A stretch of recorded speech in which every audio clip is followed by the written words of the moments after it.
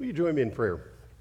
Father, thank you for this opportunity to expound your word, and we ask that you would use it to change us, that you would use these words to make a difference in our lives, that we would not only be hearers of the word, but we would actually be able to apply the things that you would have us to learn this morning. We thank you in Christ's name.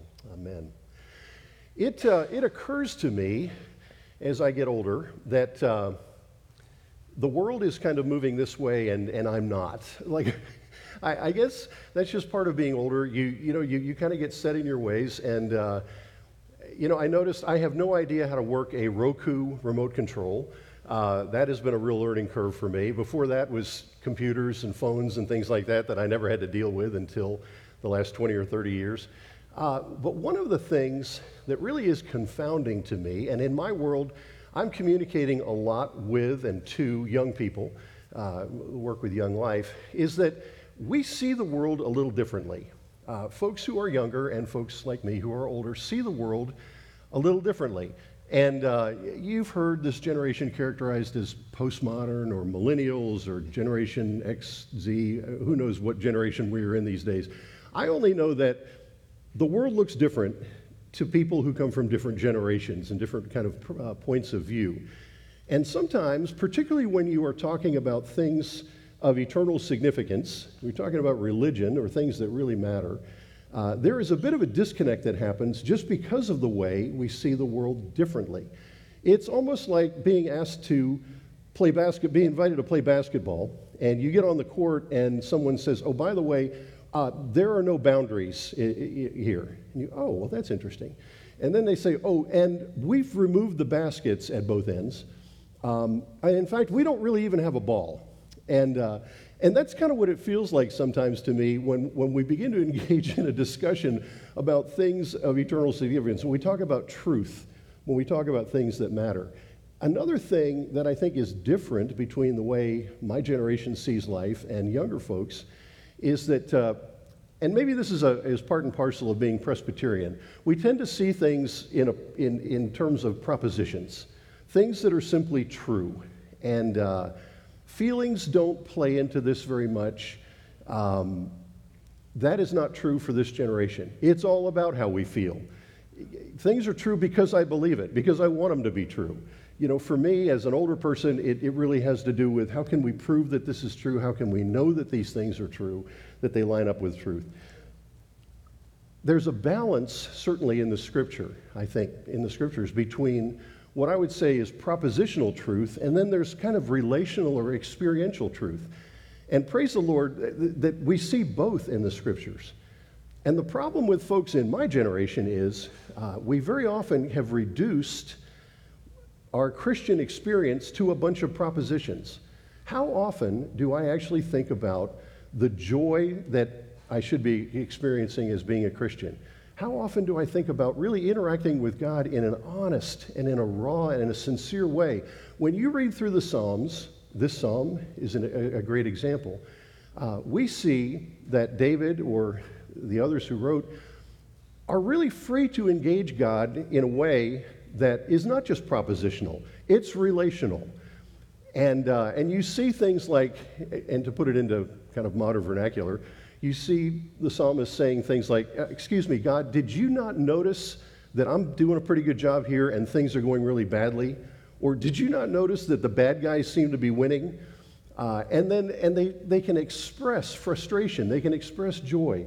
I think this psalm is wonderful because it really does, I think, challenge us into an experiential relationship with the Lord.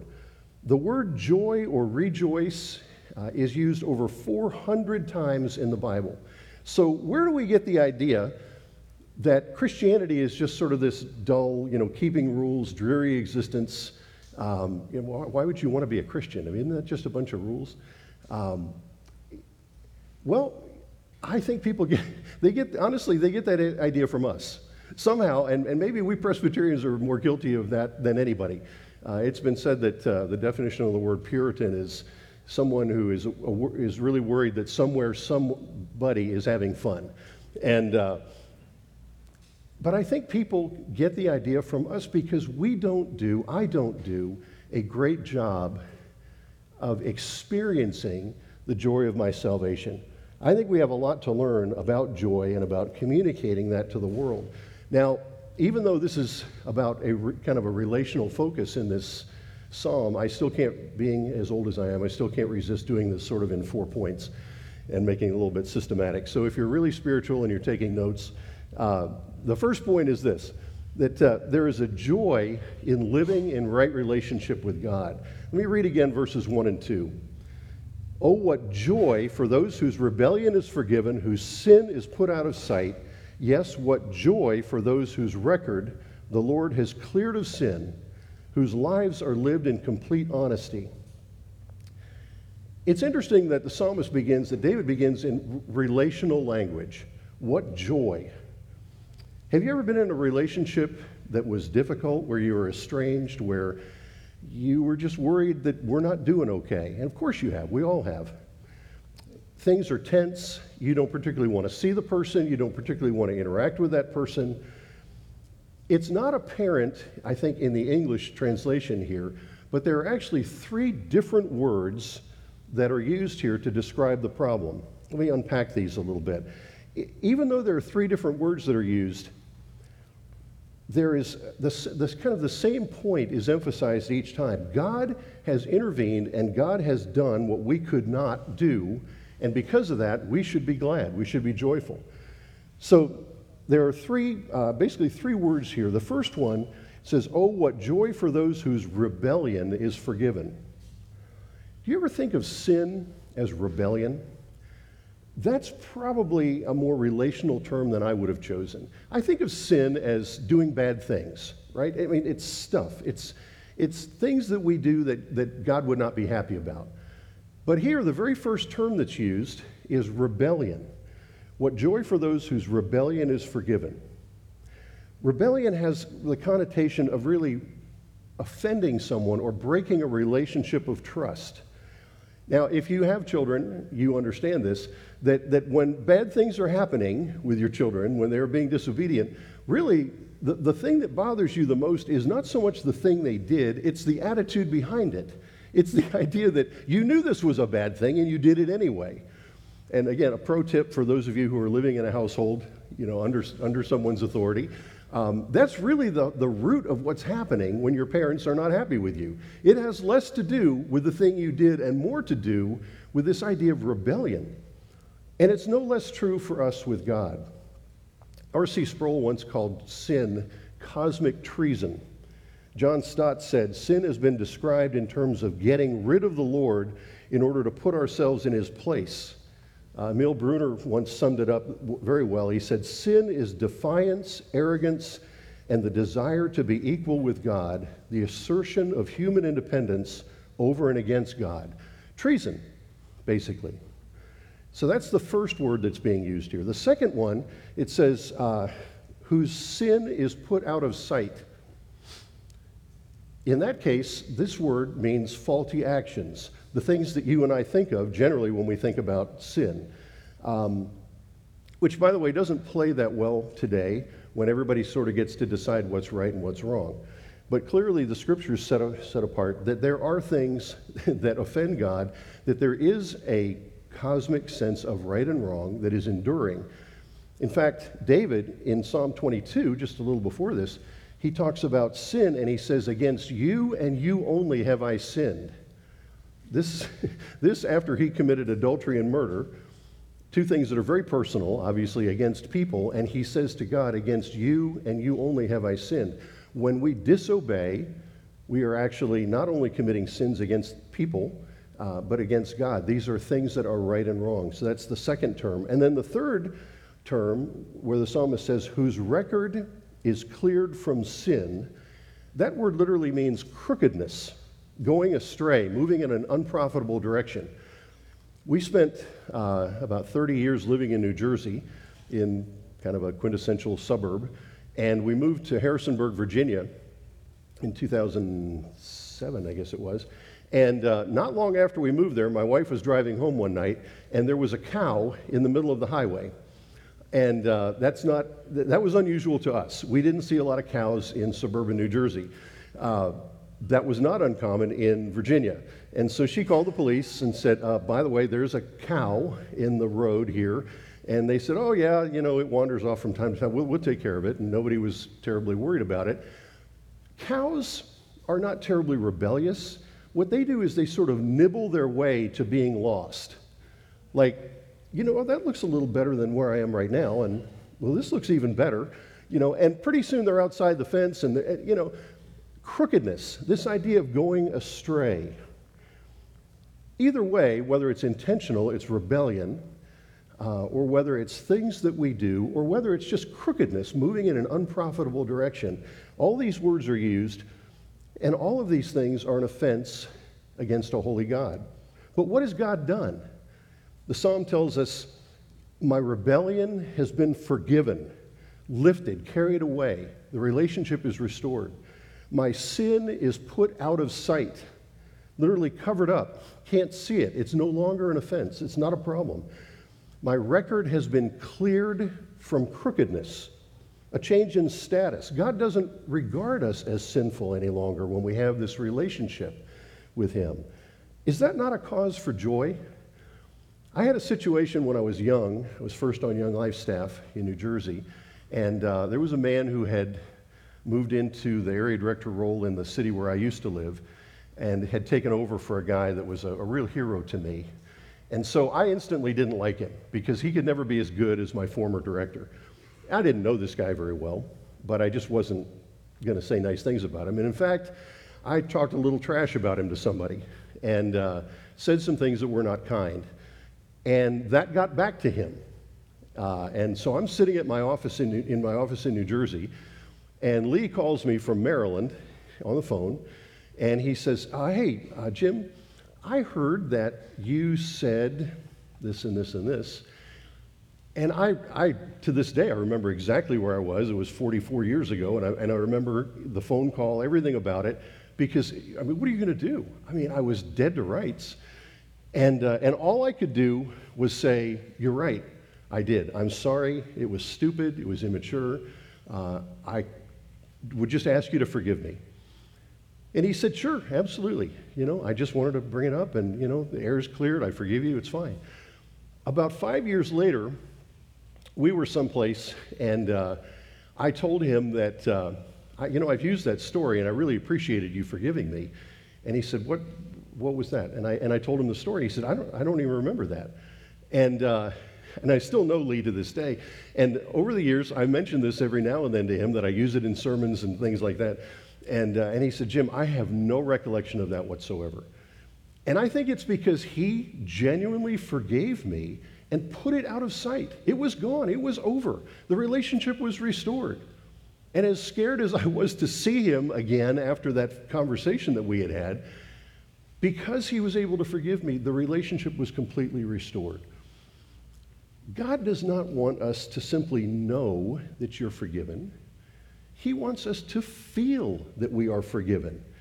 And if we feel it, why wouldn't we live like it? Why wouldn't we live in a way that's joyful? Martin Luther has been quoted as saying, sin boldly. That's not exactly the quote, sin boldly. It sounds really good, but that's not exactly what he said. Here's what he did say. Martin Luther said, God does not save people who are only fictitious sinners. Be a sinner and sin boldly, but believe and rejoice in Christ even more boldly, for he is victorious over sin, death, and the world. Don't worry about it. We've been forgiven. Live boldly. Well, the second point here is the uselessness of living in rebellion. David says, when I refused to confess my sin, I was weak and miserable. I groaned all day long. Day and night, your hand of discipline was heavy on me. My strength evaporated like water in the summer heat. Finally, I confessed my sin to you. I stopped trying to hide them, and I said to myself, I'll confess my rebellion to the Lord, and you forgave me. My guilt is gone. Therefore, let the godly confess their rebellion to you while there is time, that they may not drown in the floodwaters of judgment. You are my hiding place. You protect me from trouble. You surround me with songs of victory.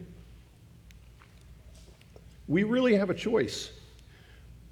We can choose to confess our rebellion and our sin, or we can choose to remain in it.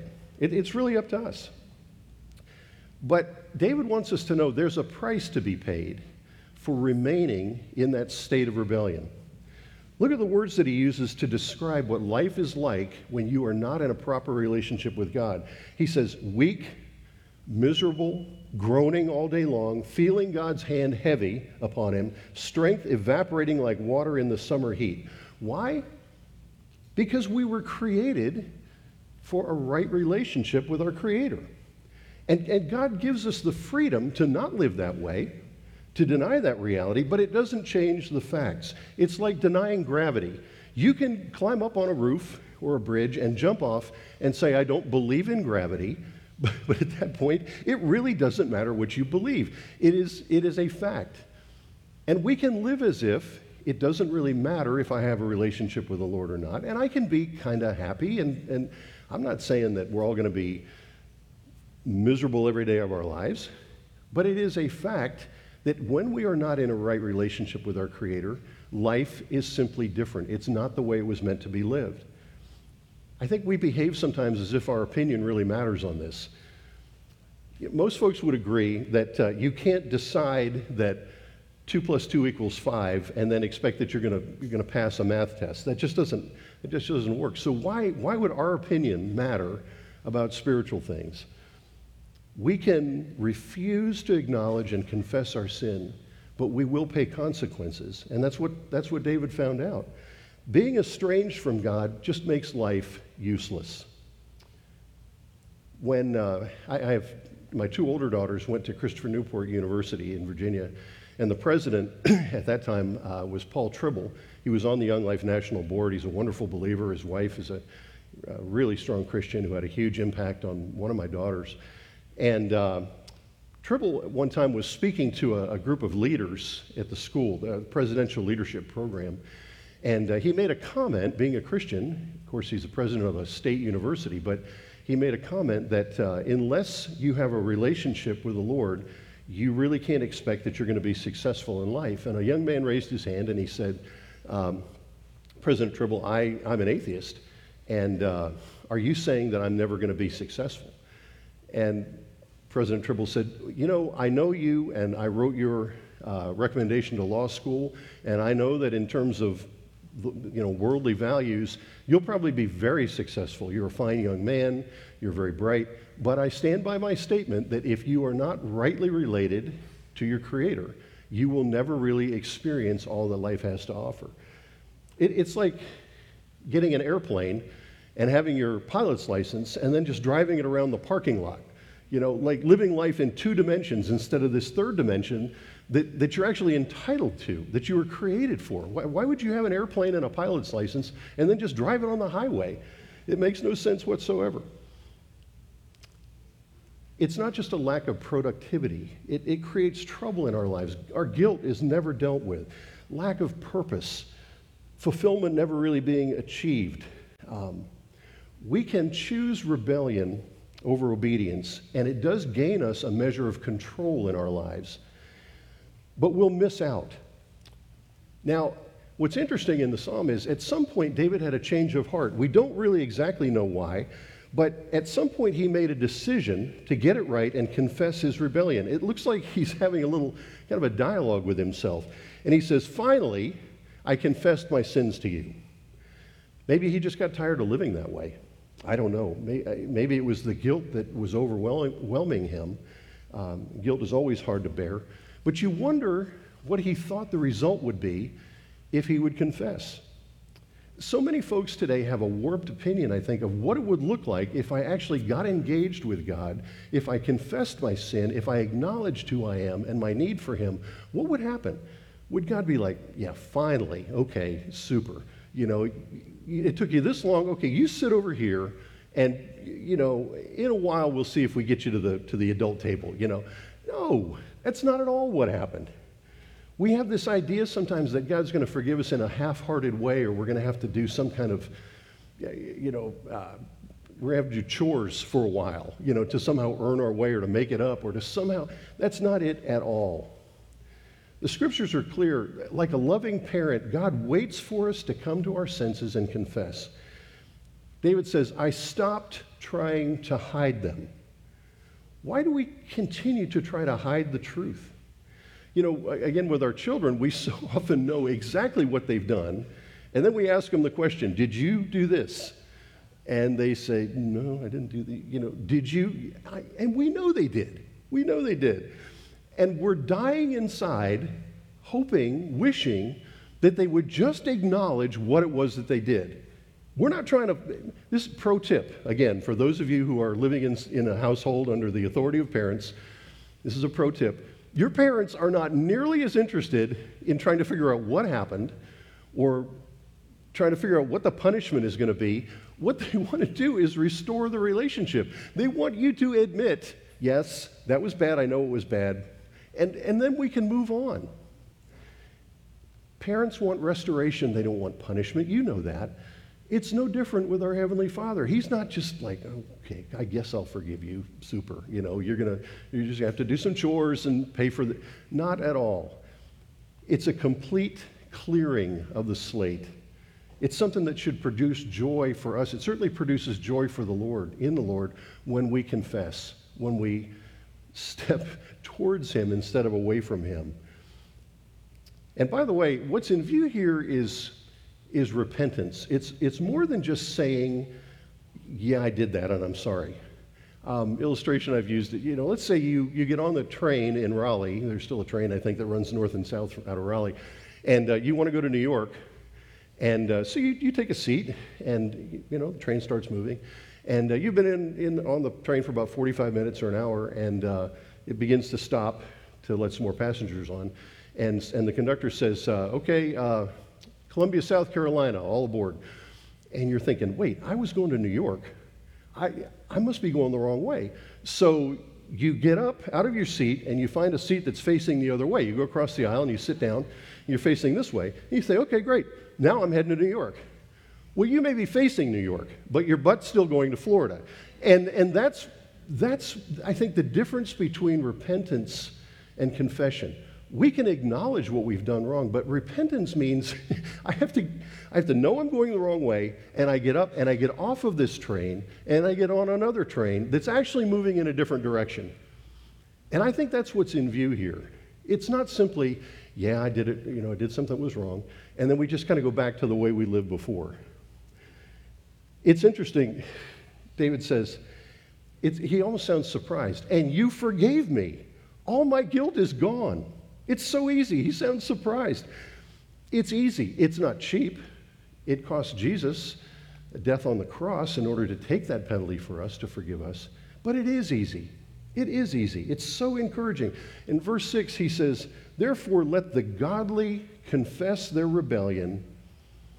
And he doesn't say let those sinful people confess their rebellion. Let the godly confess their rebellion. Folks, you and I need to confess our rebellion too, if we're going to experience this joy that God wants us to have. If you're hearing this message this morning and you're thinking, I know some really bad people who need to hear this, you may be missing the point. This is for you and me too. If we've given our life to Christ, we are His and we are forgiven. But there is still a relational aspect. There is still joy that we won't experience if we are not actively engaged in confession, repentance, restoring, moving and stepping back towards God. You may belong to God, but it does not necessarily mean that your relationship is always terrific. I was adopted as an infant, and there were plenty of things I did over the years that were dishonorable to my parents, that hurt the relationship, but nothing I could have ever done or ever did that would have meant that I was no longer part of the family. I was adopted. As believers, we are adopted into a family. That is eternal security. No matter what we do, it doesn't change that. But there's still a relational aspect.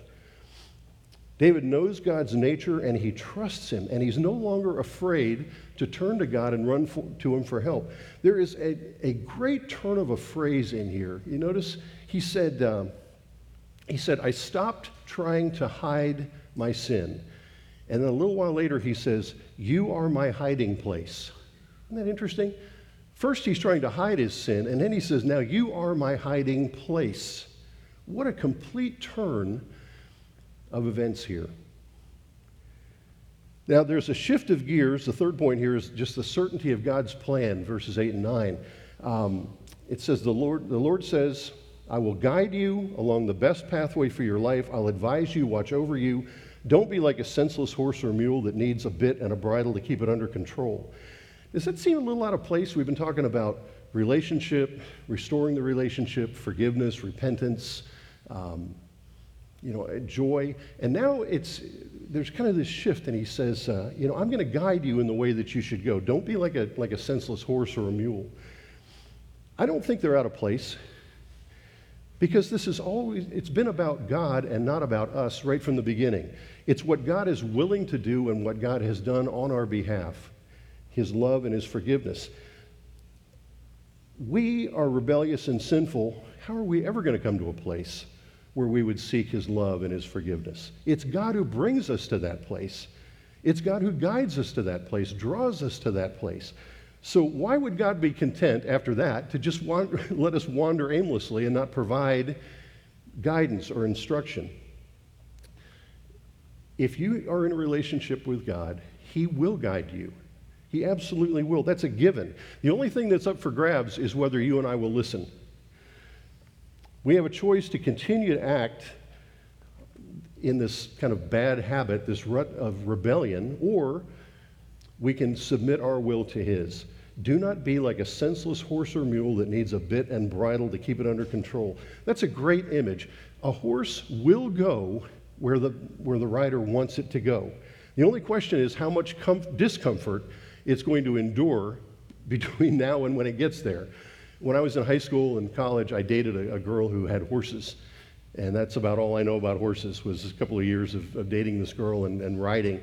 And one thing I do know is it cannot be real comfortable to have this bit in your mouth and have somebody pulling on it all the time to make you turn right or turn left. That really can't be a lot of fun.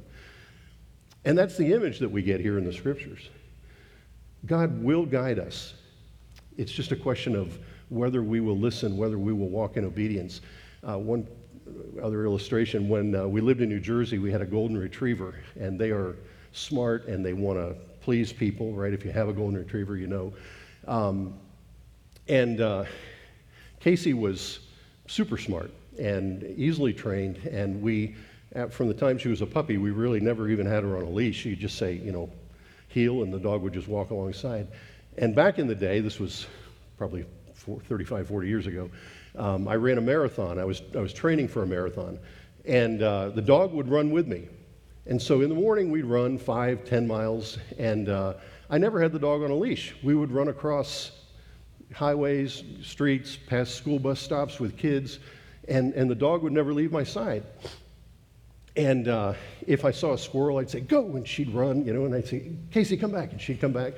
And at the same time, in our neighborhood, there was a lady up the street who had a dog that was this ugly, thick thing with little short legs and a huge body.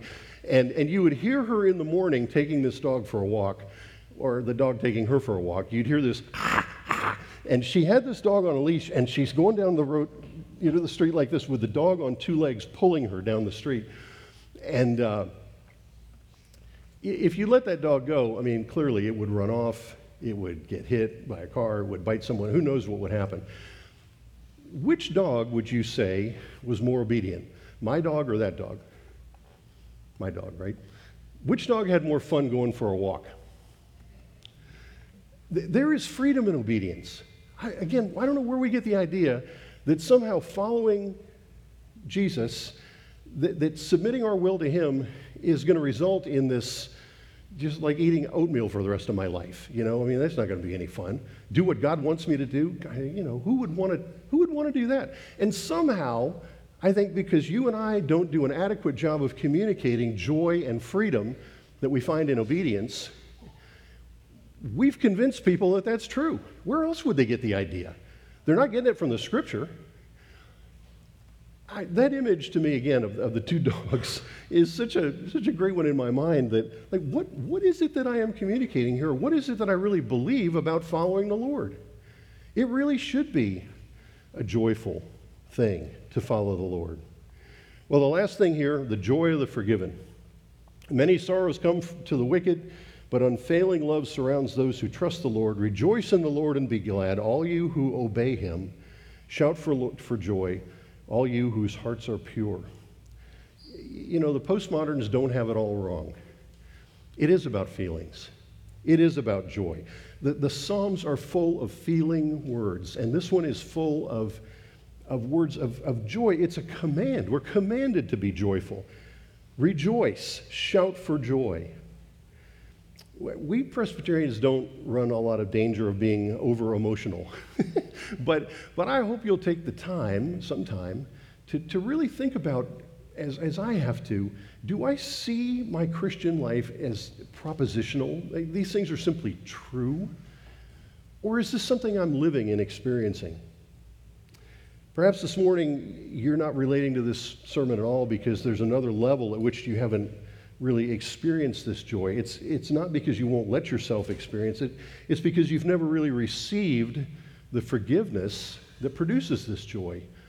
And that's an invitation that's open and available to us today, now, and every day, that we can simply go to the Lord, say, I know who I am, I know what I've done, I know who you are, I want your forgiveness, I want to get off of that train, turn around, get on the other train, I want to walk in obedience, and I want to experience joy. And he invites us into that relationship. Why would we not do that?